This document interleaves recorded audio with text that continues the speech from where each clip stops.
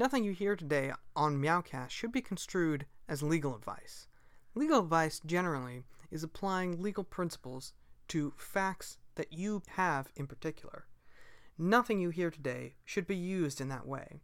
If you have what you may think of as a legal problem, you should speak to a lawyer and only use what you hear today to win arguments with your friends, not in court. Exactly.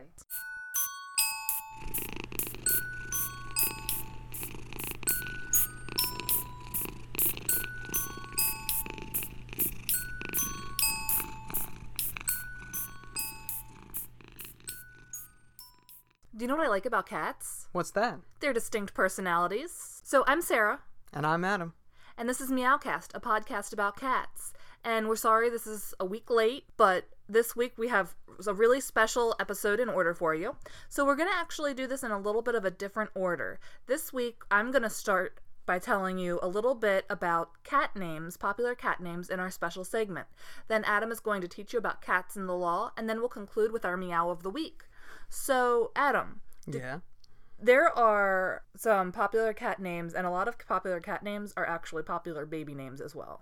Well, that actually doesn't surprise me very much. I know cats are kind of babies. Yeah. I know quite a few people who have human names for their dogs. That's true. So why not cats? So the number one popular male cat name is Oliver. We actually talked about an Oliver not long ago. We did. Yeah.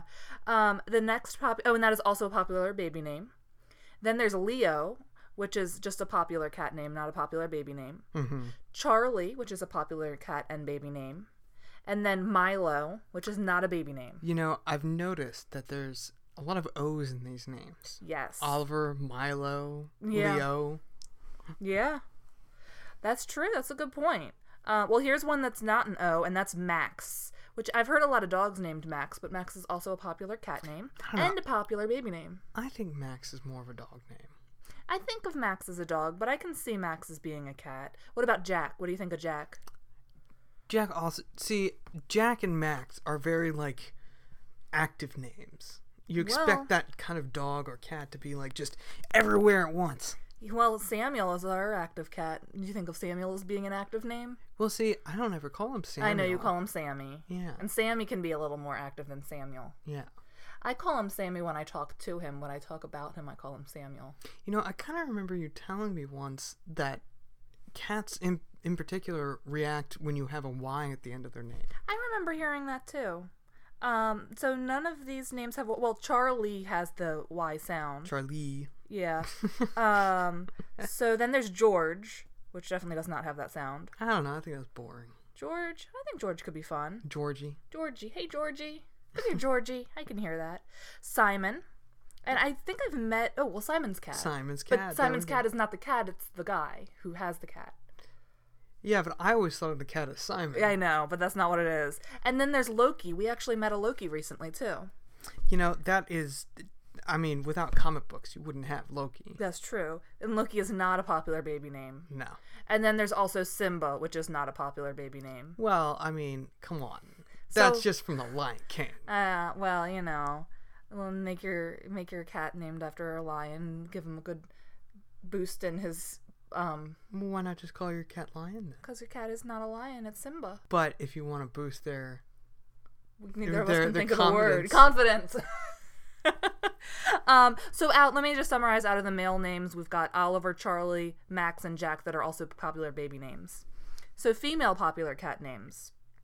Luna. And I think I've met a Luna before. Well, we've read of a Luna. Luna Lovegood, but she was not a cat. From Harry Potter. Yes. Which is how our Seamus got his name, was a Harry Potter cat. There we go. Yeah. Chloe is a popular cat name and a popular baby name. That's been a popular baby name for a while. Yeah, it has. And then there's Bella, which is also both. Bella, I've heard that around since Twilight. People started naming their kids Bella, I think. See, I always thought Bella was short for something. Isabella? Or... Yeah. Yeah, I don't know. And then there's Lucy, which is both. Lily. And I feel like I've met a cat named Lily before. And Sophie, which is both. Lola is just a popular cat name. I feel like Lola you would hear as a popular name back in, I don't know, the 50s or something. It does feel kind of like an older name. Yeah, and then Zoe is both. I think Zoe's been a popular baby name for a couple of years now. And there's actually, Chloe is twice on this list, but spelled differently. I wonder why that is. I don't know. And then there's Nala. Nala. I wonder where that comes from. I feel like I've heard that in a Disney movie, but I don't know what. Okay, so then I've got some honorable mentions. Daenerys. Am I saying that right? Daenerys. Game of Thrones. I don't watch Game of Thrones. And I am a rabid fan of Game of Thrones. And then Elsa. I know I'm saying that right. That's from Frozen. I haven't seen Frozen, but I know that I'm saying it right. Neither have I. And then there is Mocha, Butterscotch, and Brulee. I can see that if your cat is the color of Mocha, Butterscotch, or Brulee. Those would be kind of cute names. I think Caramel would be nice. Caramel. For a brown cat. I think that would be terrible because everyone pronounces it different. Is it caramel, caramel? Though I don't even want to get into this debate. I say caramel. I would just call the cat Carmy. Carmy. That's a cute name. Although then it's too close to Camry. And then you're just calling your cat a car. Well, people do that too, though. Porsche. Mm-hmm. Mercedes. Although they call their kids these names too. Exactly. So just like Oliver, Charlie, Max, Jack, Chloe, Bella, Lucy, Lily, Sophie, and Zoe. You know, our next cat should be named Ford. No. How about Nissan? No. I want our next cat to be named either Simon, or if it's a girl, I don't know. We'd have to meet her, I guess. I don't think that I've had... What about Simone? Simone? It's the female version of Simon. I think that's too difficult to say for a cat's name. Simone. I'd end up calling her like Simi or something. Simi. She'd have to be a Siamese cat. Anyway, so that is our special segment of the week. So now, Adam, get into education. Please. Jeez. Well, the first instance of cats let's just say that cats have had a long but kind of sporadic history in the law. Most of the information is coming to us from Mr. Stephen Young, who is a reference librarian at the Catholic University. He wrote this wonderful, it's not quite a journal article, it's more like a maybe a magazine article about cats in the law. So the first instance of legal interaction with cats is actually in the ancient Egyptian codes, where in the 5th and 6th dynasties, the cat, or Mao, was regarded as a sacred animal. So it was the cat called Mao in the language? Yes. Okay. And of course, I could be butchering the pronunciation, but that's what it's written. I just think it's interesting because meow, Mao. That's true. I never thought about that. Yeah. Samuel just closed. If you heard a door, that was Samuel. He likes to lock himself in our bathroom. He likes peace and quiet, I guess. Yeah. So the ancient Egyptians were the first civilization to domesticate the animal over 3,000 years ago. And it was actually a crime punishable by death to kill a cat. And you could actually be killed for killing a cat, even if it was on accident, which happened to an unfortunate Roman and was detailed by a few different Roman philosophers. During the Middle Ages, cats had their worst interactions with the law. They were considered signs of witches. And in fact, one of the first witches to be drowned was drowned because she had too many cats hanging around her property. Oh, wow. Well, of course, it wasn't her property, but it was her husband's, but the cats I see what were you still mean. there. Okay. So, but it was automatically her fault, not her husband's fault. Of course. So he could have the property, but she could have all the blame. This was the Middle Ages, after all. Mm-hmm. Of course, today's laws no longer reflect these superstitious or very violent laws, but we do have a set of laws in the United States, at least, that are there to protect cats from animal cruelty and help protect the humans' rights as the owners of cats. Okay. So in many jurisdictions in the United States, including under federal law, it's actually a crime to intentionally injure a cat. And in most areas, it's a crime that you can actually go to prison for. So, and that's actually a very good thing because there's quite a bit of social science that backs up the correlation between intentional animal cruelty and domestic violence and even murder rates. Wow. Yeah, I've heard that cruelty to animals is part of the three things, the fire setting, bedwetting, and animal cruelty, but they've actually proven that that's not true. But for serial killers, they originally said that was like the triad, and now they're saying not necessarily, that a lot of those are actually caused because the parents were abusive, so really that was the case. That's true. There used to be kind of this myth about serial killers, and animal cruelty was one of them.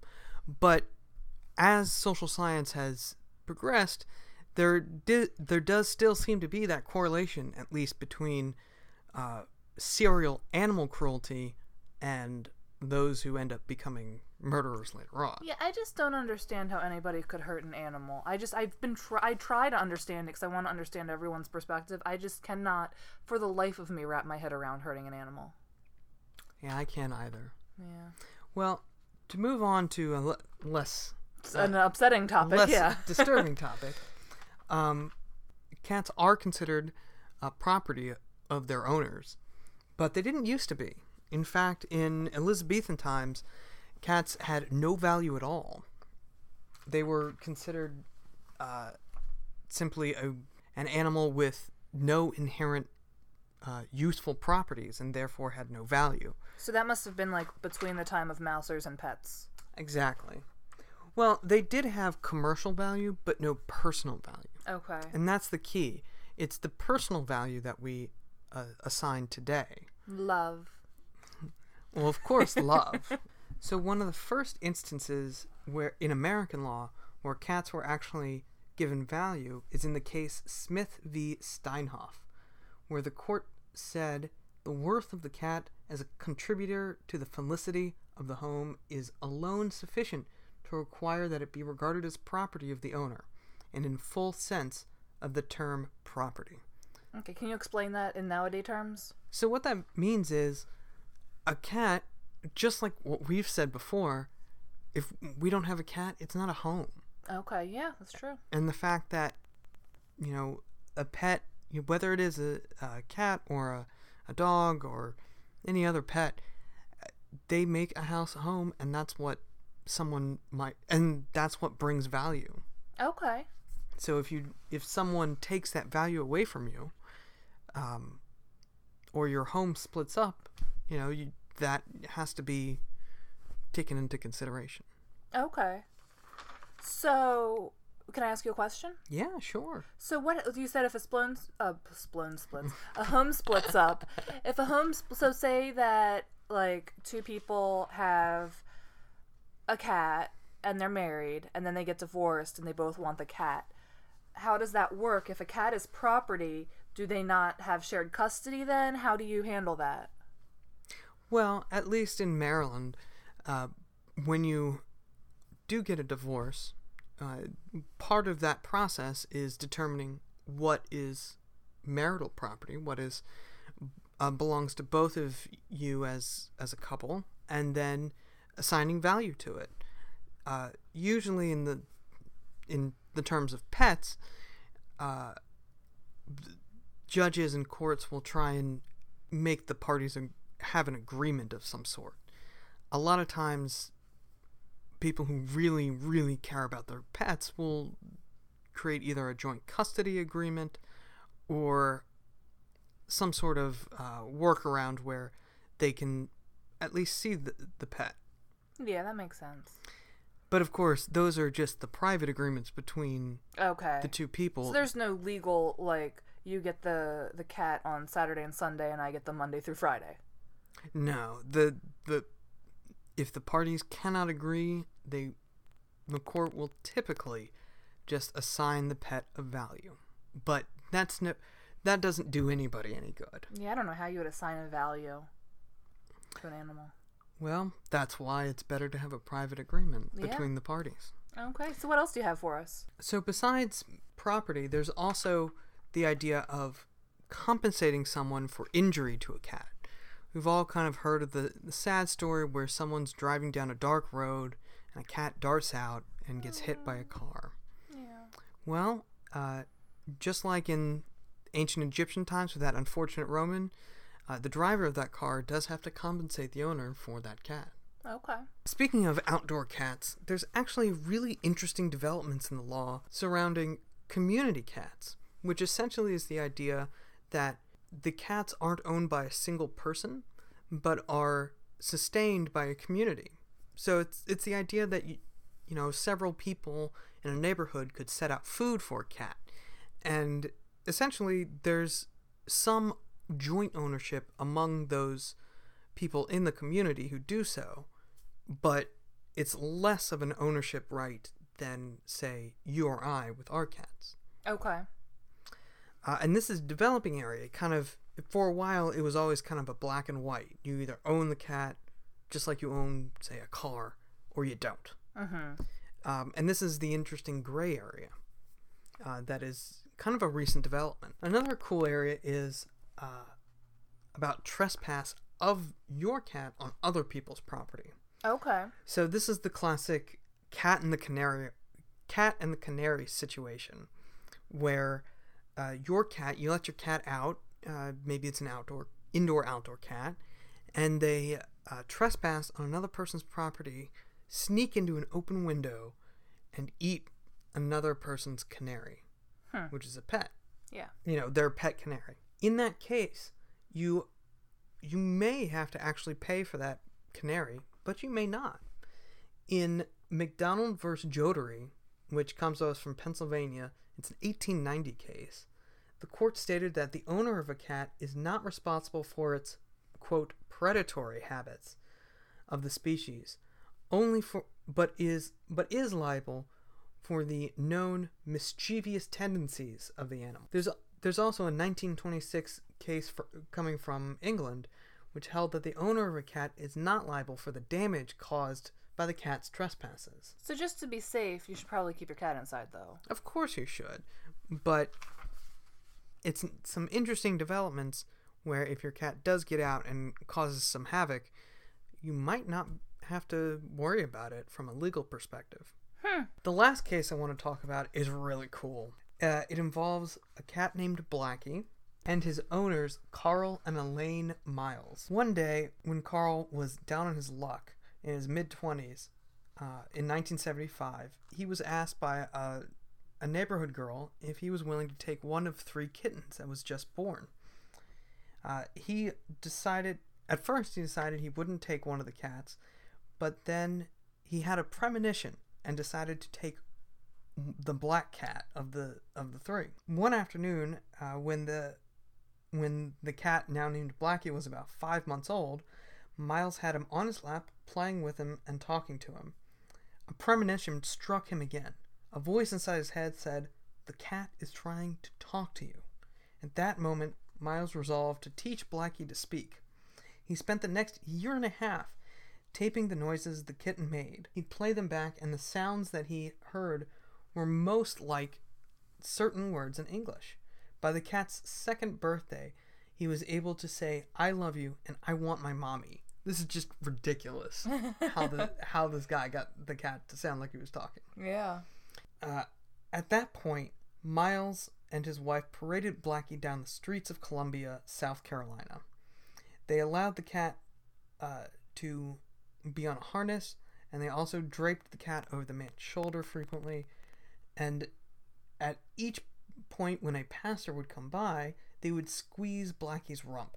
And if a person was able to use just a little bit of imagination when they were listening to this cat, I'm assuming, yowl, they'd swear they just heard the cat talk. So Carl and Elaine Miles actually got a lot of press for this. They were interviewed by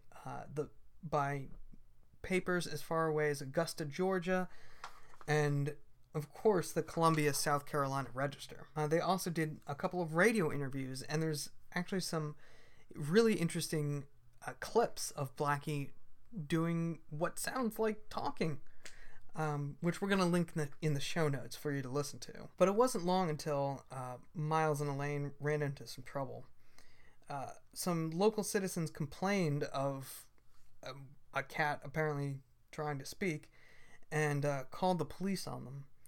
they were charged with operating a business without a license because while this was all going on, Elaine and Miles had been turning a tidy profit by charging a fee each time they wanted to, a passerby wanted to hear Blackie talk. So Carl decided to fight the city of Columbia's ruling that he was operating a business. What he argued was that it was a violation of his constitutional right to freedom of speech. Not just his, but Blackie's freedom of speech. Oh, because Blackie could talk, so he had speech. Blackie could talk, that's right. Of course, the trial judge had none of that, and he ruled in favor of the city. So they had to get a business license? Yeah, and that's what all this was about. So Carl actually appealed it all the way to the United States Court of Appeals for the 11th Circuit, which pronounced Miles's argument that Blackie did not represent a business wholly without merit. It also addressed the constitutional issue. The court said, this court will not hear a claim that Blackie's right to free speech has been infringed. First, although Blackie arguably possesses a very unusual ability, he cannot be considered a person and is therefore not protected by the Bill of Rights. Second, even if Blackie had such a right, we see no need for Carl to assert his right by a third party. Blackie can clearly speak for himself, which I thought was the best quote from the court. Blackie can speak for himself. Yep. So, after the 11th Circuit ruled, the Miles hung their case up and finally got a business license, which actually worked out pretty well because they continued to sell T-shirts and other apparel about Blackie the Talking Cat until 1989 when they stopped exhibiting Blackie. When Carl was interviewed by the Charlotte Observer about the passing of Blackie, he said, Blackie looked at me one last time and said, I love you, which is just the cutest ending. That is very sweet. So I see that you've got a book for us today. I do. So have you ever heard of a cat named Tartar Sauce? I've never heard of a cat named Tartar Sauce. You have. It's actually Grumpy Cat's real name. Are you kidding me? Grumpy Cat's name is Tartar Sauce. I had no idea. She has numerous media appearances. One such appearance was when she appeared on a documentary called Little Bub and Friends. I actually watched that today. It was really good. We'll probably talk about that next week, though. Well, everybody's heard of Grumpy Cat. Everyone's heard of Grumpy Cat. Well, Grumpy Cat has a little golden book that I discovered. Now, for those who don't know, Little Golden Books are kids' picture books. Oh, who doesn't know what a little golden book is? Well, some people don't. Okay, well, the Grumpy Cat Little Golden Book is called The Little Grumpy Cat That Wouldn't. And, well, it's the one that I got. I think there's actually more than one, but the one that I have right now is, The Little Grumpy Cat That Wouldn't. Yes. It's a very fun book. It's a children's book. It's a really easy, quick read, like a minute. But it's really enjoyable. The pictures are fun. So what's your favorite picture? Oh my. Now, in the whole book, Grumpy Cat has her signature scowl. Yes, she has her signature scowl, and everyone wants to play with her, just to give you a synopsis. But she doesn't want to play. So I like the one at the very end, which I'm not going to give away what happens, but it is the most optimistic part of the whole book. And Grumpy Cat is still frowning, but, it's a smile frown. I just love how big and round her eyes are in this book. It's a great illustration. Yeah, it's great. It's a really great. She actually has really big round eyes in real life. If you look at the pictures of her, she was born looking grumpy, but her humans say that she is not an unhappy cat at all. She's actually a really sweet, loving cat. It's just her face looks like that. Yeah, she's just born that way. It's just the way her face looks. And she has also been sponsored by Friskies and has a YouTube show from that. So I would definitely recommend this book. And if somebody, by any chance, has not heard of Grumpy Cat, definitely look at the pictures, look at the book, look at everything. Grumpy Cat is definitely a media sensation worth keeping track of. So that about does it for our show today. Do you have anything you wanted to add, Adam? So thanks this week to Crossworlds for the use of their song Cat's Lullaby as our theme song. Please email us your cat story at meowcastpodcast@gmail.com. You can also tweet at us at meowcastpodcast or visit our website at meowcastpodcast.com to check out the show notes. Please remember to rate, review, and subscribe to us, and be sure to tell all your friends and fellow cat lovers about our podcast. Remember, have a perfect week.